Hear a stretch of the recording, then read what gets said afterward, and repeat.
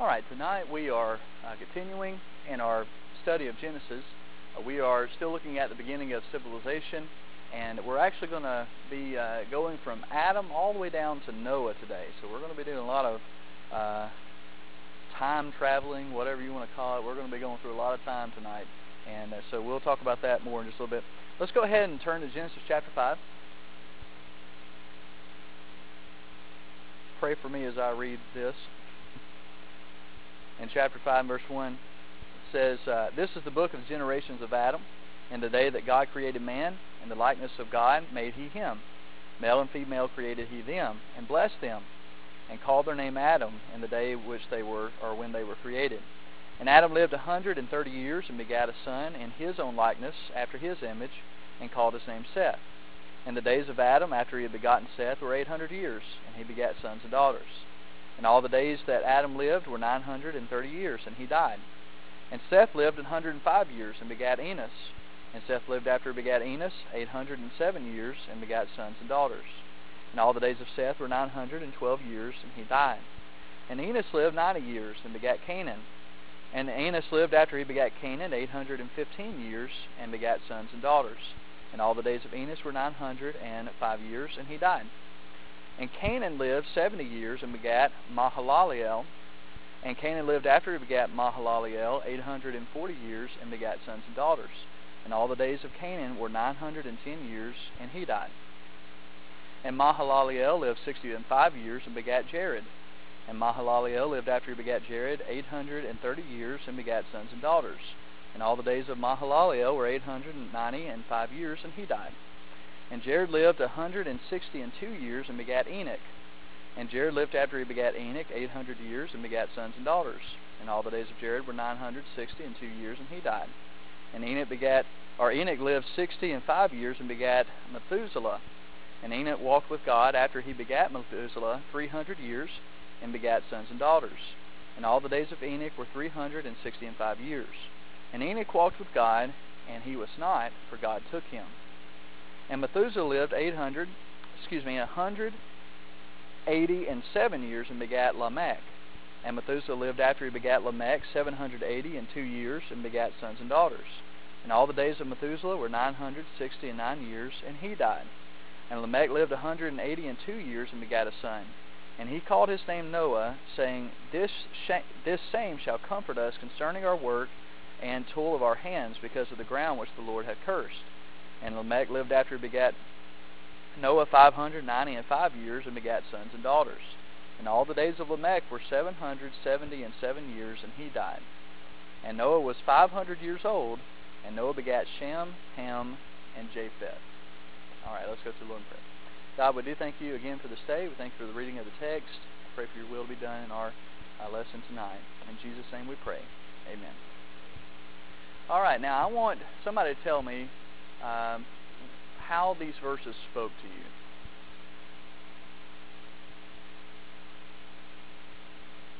People were old? Okay. It's kind of hard to gain a lot from from verses or chapters like this, isn't it? Tonight, that's what we're going to talk about. Over the past 4 chapters, we've only covered a time period of a little over 200 years from the creation.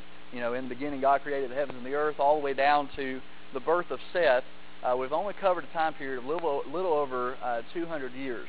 It may be up till after the birth of Seth anyway. But in this lesson, we're going to cover a time period of around 2,000 years, just in this chapter. So, like I said, we're going to be speeding on through time quite quickly. Now, although many view genealogies as being boring and useless, today we're going to hopefully see that though they may be boring, that's probably not going to change, that they are useful. Okay, and so I want you to think about this just for a moment. Did God inspire this book of Genesis?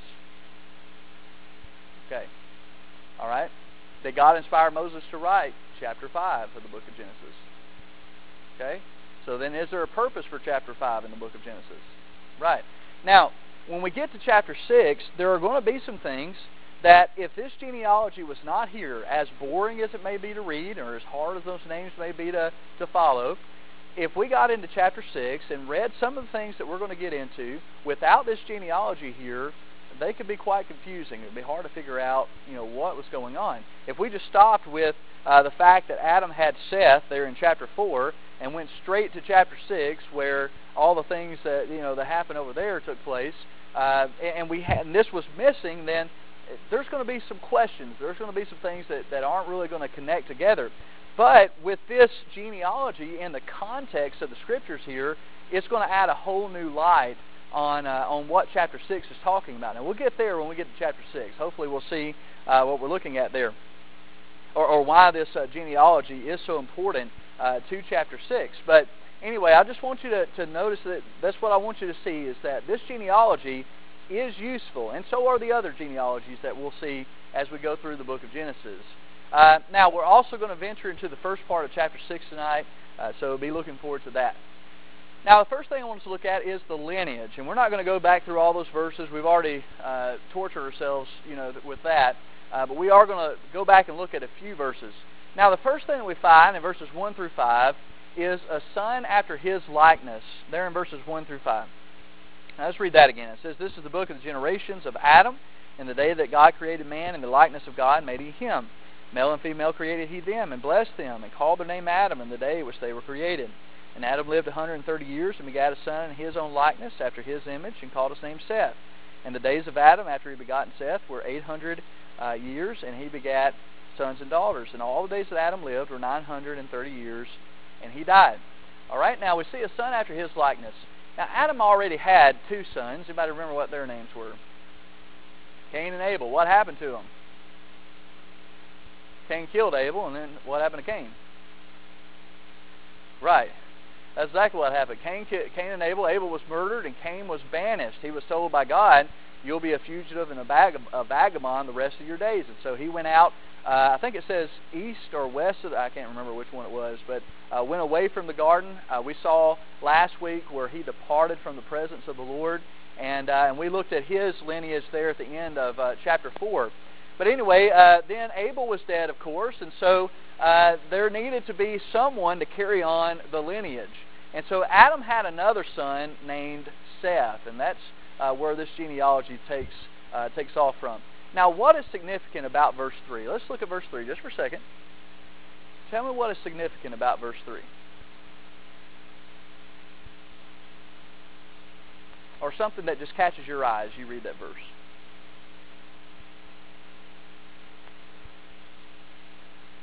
Okay. What was that, Miss Ecker? In his image, and what else?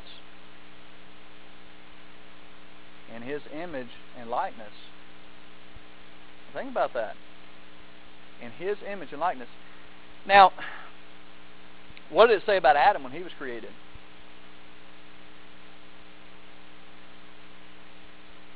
That Adam was made in his likeness and in his image. As a matter of fact, we see the same thing there in chapter 5. Up in verse 1, it says, "In the day that God created man, in the likeness of God made he him. Male and female created he them." And it just reminds us of what happened back in chapters 1 and 2. But here it says there in verse 3 that Adam lived 130 years, and he begat a son in his own likeness after his image. Now, this is important for us to look at, and there may be a lot of things that are implied here, but I think the significant part about verse 3 is that Seth was a son that was he was a godly man like Adam was. Seth did not go in the way of Cain. He did not stray away from God, but Seth became a godly man, and through Seth, in chapter 5, through Seth, we have the godly lineage of Adam through Seth. So Seth, in a way, as we look through Genesis, we're going to see several chosen sons, or several sons that have the blessing, or this and that. When we get down to Abraham, he has two sons. Who are his two sons? Isaac and Ishmael. Which one was the chosen one? Isaac was. Okay, Isaac had a couple sons. All right, and we remember that Jacob was Isaac's chosen son. Jacob had 12 of them, and Joseph was his. And so, we keep going on down, and we see that chosen one of the sons. Well, here we are with Seth, and he is kind of the beginning of that lineage, if you will.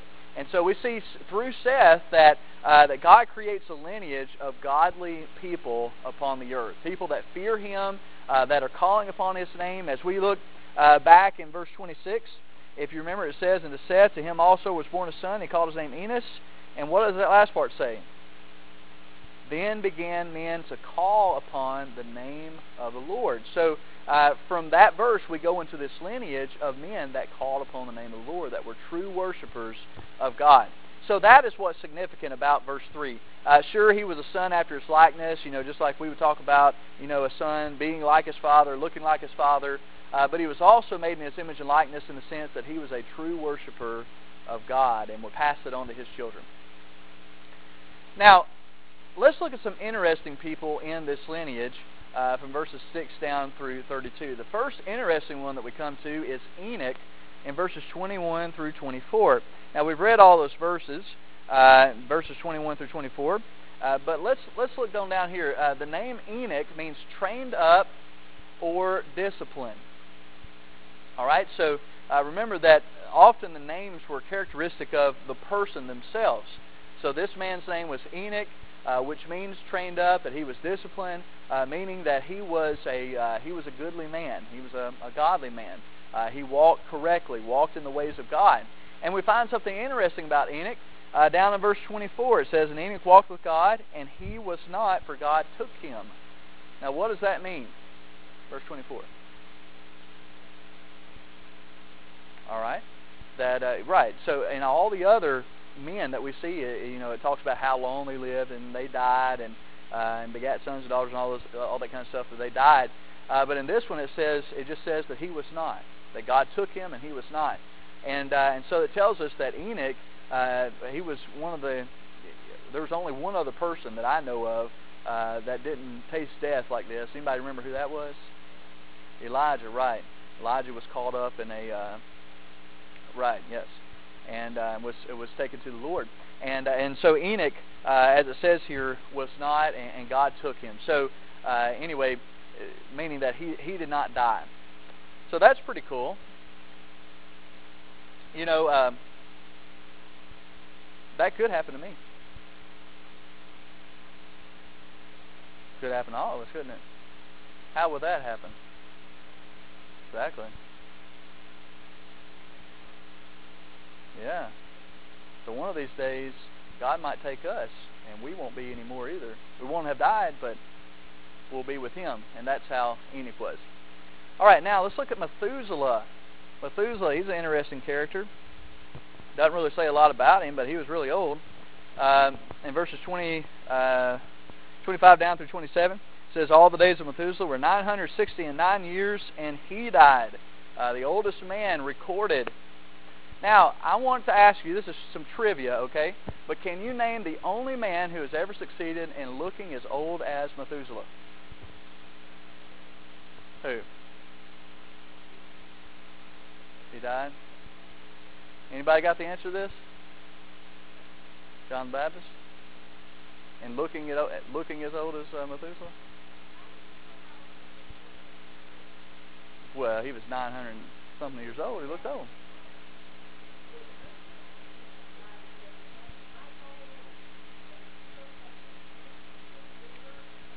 Only about Moses.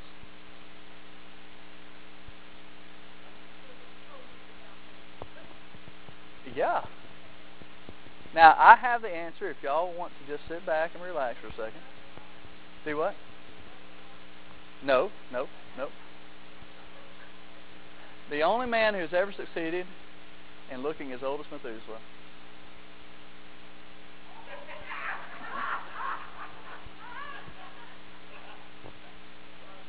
That's pretty good, isn't it?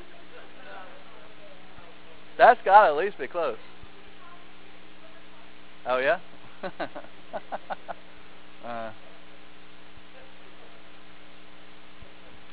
All right, then we have Noah down in verses 29 through 32.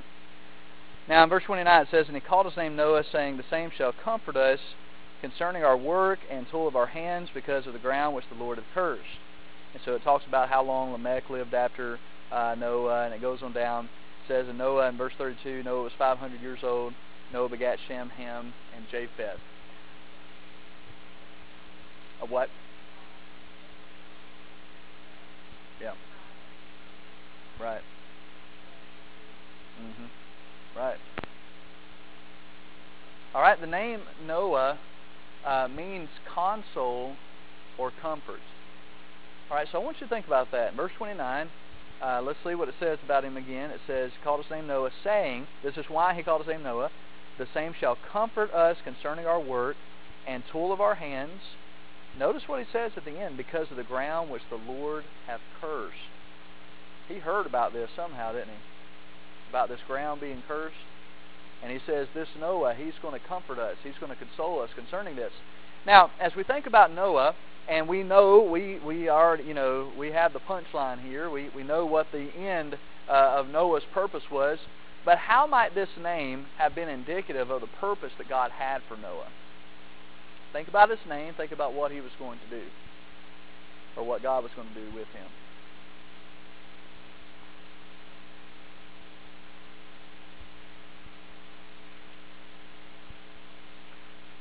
We know the ground was cursed. We know that man was cursed.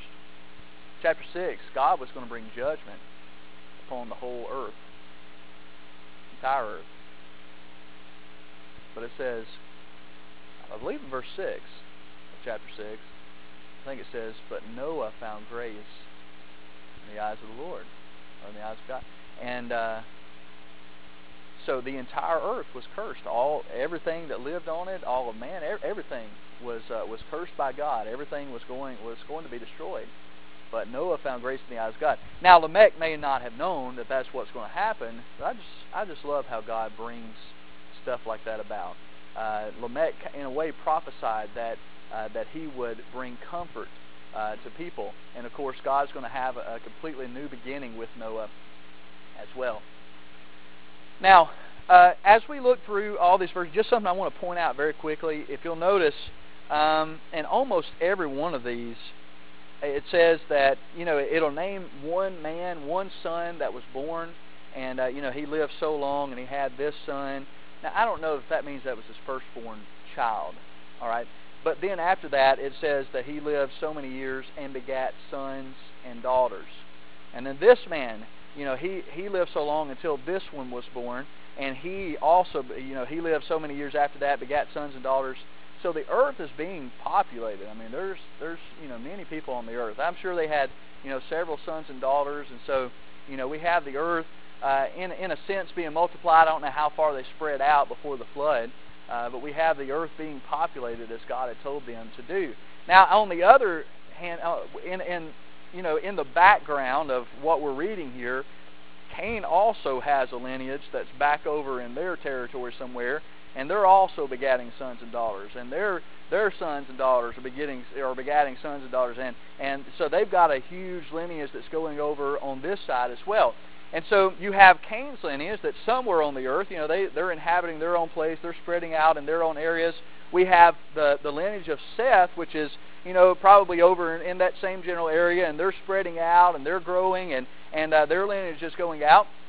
And so really we have already, in a sense, a battle of good and evil. We have Cain's ungodly lineage that is out there, and we have Seth's godly lineage, a lineage of true worshipers that are there upon the earth. So by the time we get down to Noah, where he begets Shem, Ham, and Japheth, we've got probably a lot of communities, several communities that have been established, and new families that are going out and starting, and stuff like that. So the earth is being populated during this time. Well, one thing we're also going to find about the earth is that it grew increasingly wicked during this time as well. And that's going to pose the problem that we find over in chapter 6. Now, here's an overlooked fact I wanted just to think about for a moment. Adam lived to see most of the people that we've read about in this lineage. All except one that's mentioned here. Think about that. Adam, from verse 1, lived to see every one of these guys all the way down to Noah. Pretty incredible, huh? Here's how that happens. Now, it says that Adam was 130 when he begat Seth. All right? And then, Seth was born. He lived so many other years. He lived until he was 930 years old.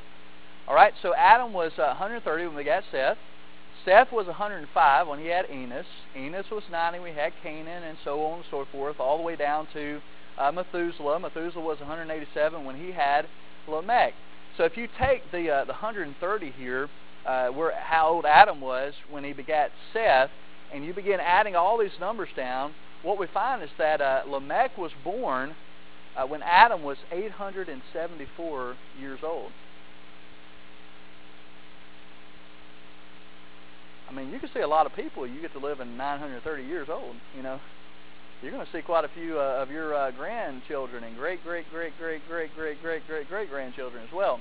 And Adam had the privilege of being able to do that. As a matter of fact, Adam lived until Lamech was in his 50s. Now, Lamech didn't have Noah until he was how old? 100 and I don't have it written down here, but it was he was 182 years old when he had Noah. So Adam died well before Noah was born, but he lived all the way down until Lamech was alive, up into his 50s. So you think about this: Noah's dad knew Adam, as well as all these other men like Methuselah and Enoch and some of those other guys that went along down through there as well. Lamech knew these guys. Now I want to ask you this question: how would Adam's presence have been a benefit to Lamech and all of his forefathers? How would that have been a benefit to the family? Exactly. I mean, I don't know, but I can just imagine, the family gathering around Adam and listening to stories about Eden. Listening to stories about, what God did and the creation, and when Eve was and what happened in the garden with the temptation and with Cainan, and listening to those stories, listening to that wisdom, and talking about God and the things that, we have to understand that not everything that happened is written down in this book. God, I feel very passionately about the fact that God taught Adam, that he spent time with Adam and let Adam know his will and taught him how to worship him and taught him what was acceptable and what wasn't acceptable. And so they had Adam, this aged man that lived there for 930 years, who was able to teach them, directly from God, no between men. And so, I think it would have been very, very beneficial to all these men. And I think that would also keep the godliness in that family as well. Keep that stirred up and revived throughout this time. So what we have here is we have a lineage of people who have been taught the truth. Now we know that towards the end, as we get closer to Noah and his lifetime, we know that wickedness begins to increase. But we have a lineage of people who have been taught the truth, straight from Adam all the way down to Lamech, who was Noah's father.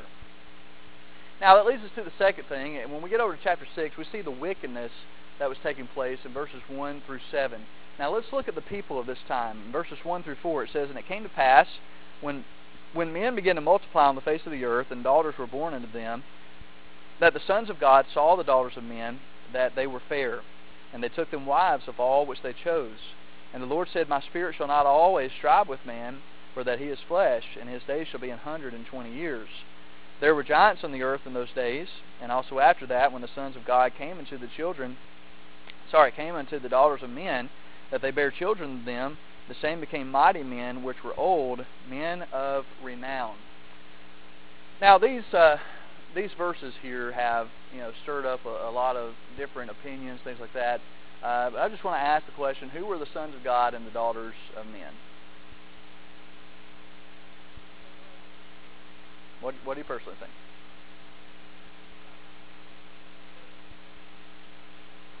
Okay. Okay. All right. Anybody else on that? Well, that's very good. I want to make the statement very clear. These were not angels marrying human women. Okay. And I know that has been taught. But when it talks about them being the sons of God, it's very easily to prove that this is not talking about angels. marrying women here on earth. These were the sons of Seth. Now, if you remember, as we were talking about this lineage, I said we've got a godly lineage coming all the way down from Adam through Seth, all the way down to Noah. Off in the background out here, we've also got Cain's lineage that's going on. We've also possibly got some of the other sons and daughters of the men that are mentioned here that may be straying away from God and things like that. And so the earth is being populated, and it just seems like that God's people were being overtaken by all the other wickedness that was going on. It got to the point where the sons of Seth, which were the true worshipers of God, began marrying the daughters of the sinful and rebellious lineage of Cain. And when it says daughters of men, I believe that's what it's talking about is the from the family of Cain's lineage. And so you think about that. What's going to happen if the sons of Seth begin marrying the daughters of Cain? Right, exactly. That's what's going to happen. Now, if we think about this, what's the danger of marrying outside of our faith? Right. Very seldom are you going to is the person in the right going to draw the one in the wrong to the right. Very seldom. It can happen. Don't misunderstand. It can happen. But very seldom it's going to happen. Most often what's going to happen is eventually that child of God is going to be drugged down. They're going to fight, and they're going to fight, and they're going to fight, and they're going to fight to bring the other person to the right. But I've seen it so many times they're going to be drawn to the other direction. So you see, somewhere a compromise has to be made. If you marry outside of your faith, somewhere there's going to have to be a compromise. See, true worship cannot be mixed with false religion and remain true worship. And so that's why it's so important to marry within your faith. The danger, as we were looking at here, is the probability of you being turned from your faith to compromise with your spouse. And I believe that's exactly what we find here in chapter 6, where it says the sons of God saw the daughters of men, that they were fair, they were beautiful, so they took them wives all which they chose. And it wasn't long after that God said, "My spirit shall not always strive with man." They had been turned away from God, and they were. It says that their minds were on evil continually. Down in verse 5 it says, "And God saw the wickedness of man was great in the earth, and that every imagination of the thoughts of his heart was only evil continually," including, evidently, his people had gotten to that point, that they had compromised with sin, compromised with worldliness so much that he talks about all mankind. So he says, "I will destroy all of them."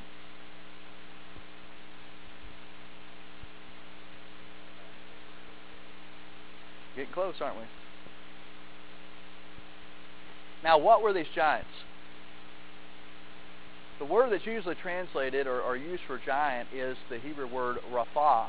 But this is the word nephil, which means fallen ones. As we look there in where is it, verse 4, it talks about the giants in the earth. All right?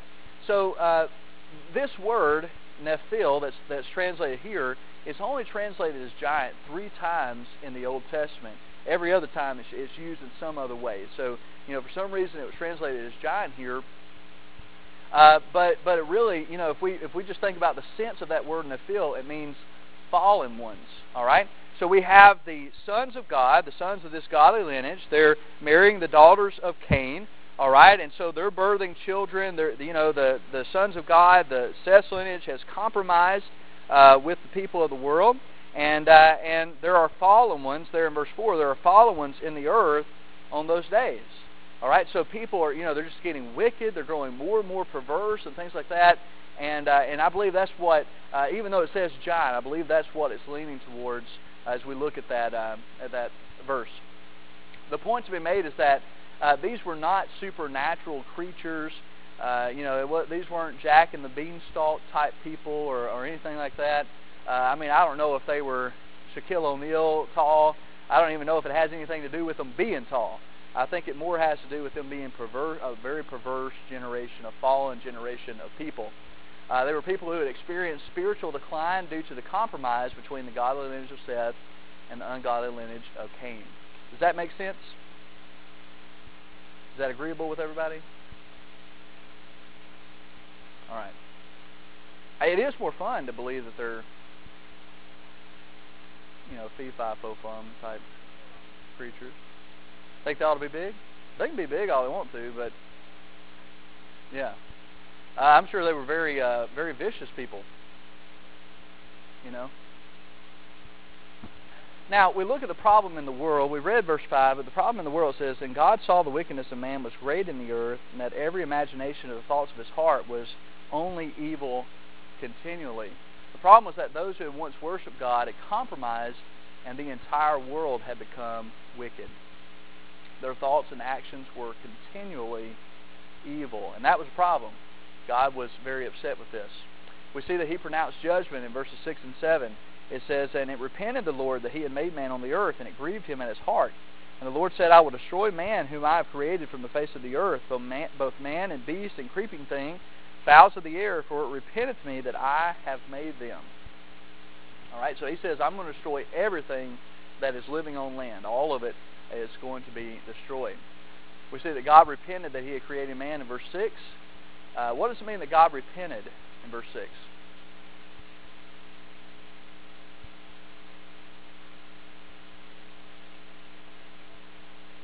Okay. What does repent mean?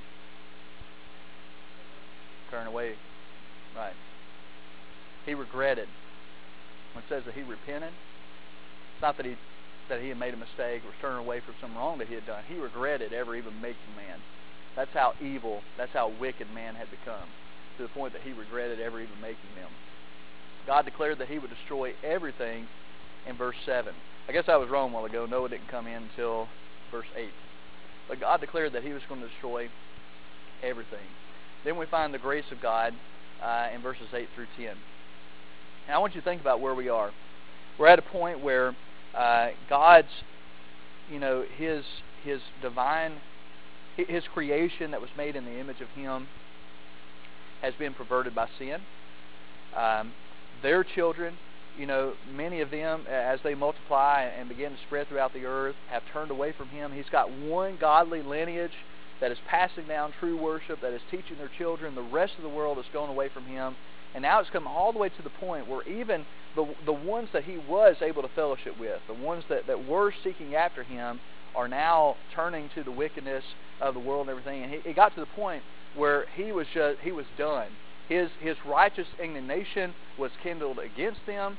He was just in his decision to destroy every one of them. And I want you to think about this as well. He would have been just if he just allowed it to happen. He would have been right in doing so. But Noah found grace in the eyes of God. I love how God is just and he's righteous. And every work that he does is right. Every decision he makes is correct. And even when it comes down to the judgment of man, somehow from his love he musters up grace and forgiveness and makes a way. And that's what he did through Noah.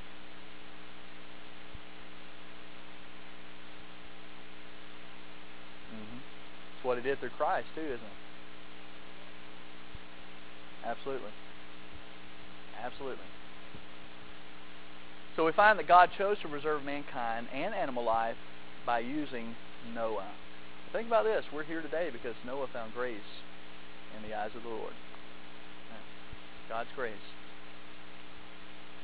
In conclusion, we've seen three things here tonight that are still true today. Number one, God is pleased to be called the God of those who love and worship him. Pleased to be called the God of those who love and worship him. He's my God. He's your God. And we are his people. He takes joy in that, and joy in having a remnant that worships him and that is passing that down to their children, and trying to preserve a godly lineage here on earth, trying to spread his gospel to those who don't know him. He's pleased to be called the God of those who love and worship him. Another thing that's true is that sin is prevalent and judgment is imminent. There's still wickedness on this earth. God's already declared judgment on sin, death, and it's imminent. one day heaven and earth is going to pass away.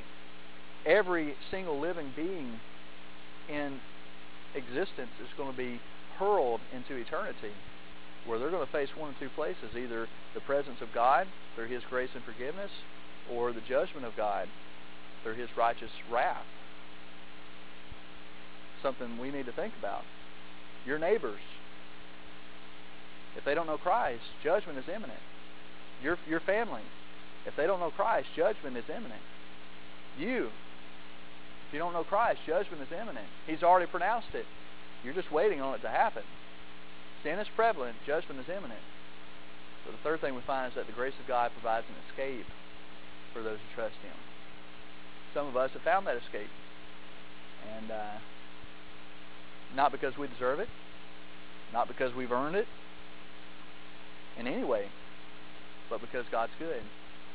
Because out of His love, even when we had sinned, He made a way for us through His grace. By grace are you saved through faith. That's all that I have. Any comments, any questions, anything to add at all tonight? We do.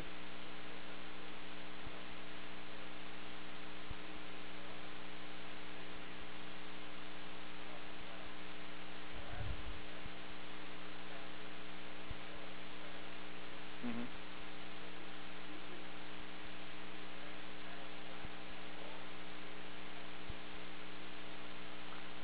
Well, it doesn't say, but I would imagine she did. Yeah. Mm-hmm.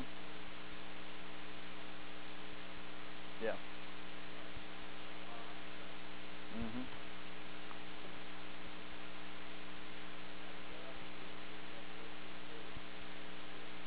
Yeah.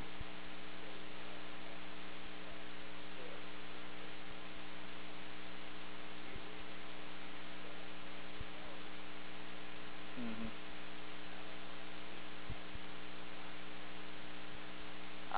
I don't know. It doesn't say.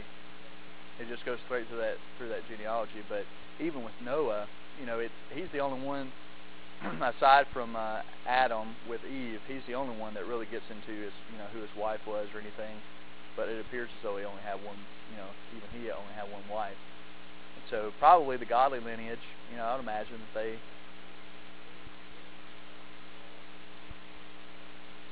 Yeah. Mm-hmm. So yeah. Now something else to notice is that after the flood, the age of men dropped drastically.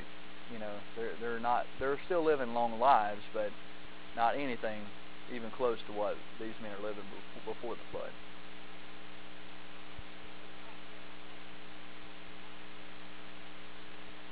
Well, we know that Moses lived to be 120. I think Jacob lived to be like 100 and I forgot how old he was, 30 something, 130 something years old when he died.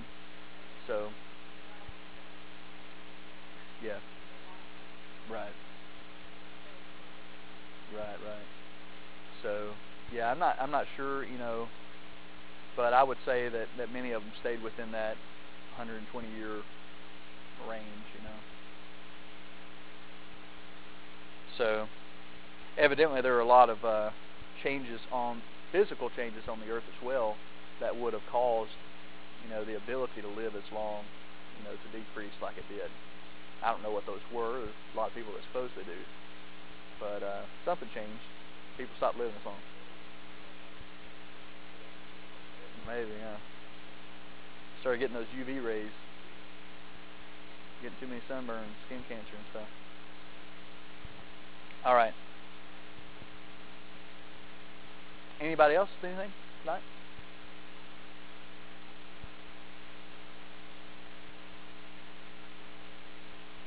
I don't know.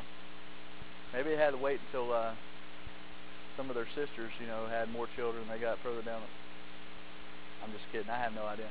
I think that it's very possible they had kids before these that were mentioned. Uh, that Seth may have had some other children, but it doesn't name any of the other children. It only names that one.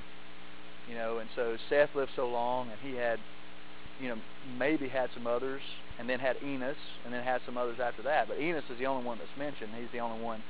Maybe these are the only ones that kept up the, the godly lineage part of it.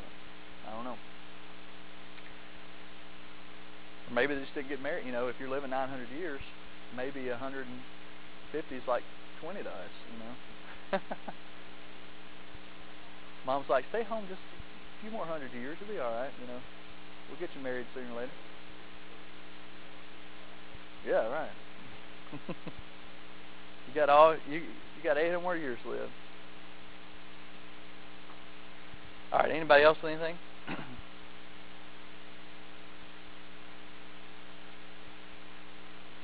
Well, thank you for your attention. Is there any other discussion, questions, anything like that before we dismiss? All right. Let's stand. Thank you for your input tonight.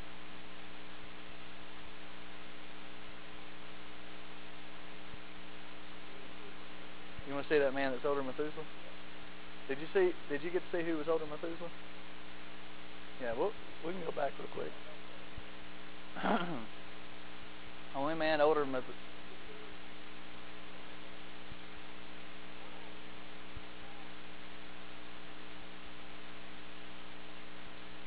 Here it comes. You ready? Y'all might want to prepare for this. Brace yourselves.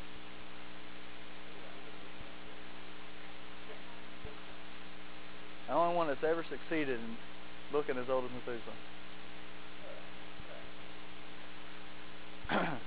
All right, let's dismiss. Thank y'all tonight.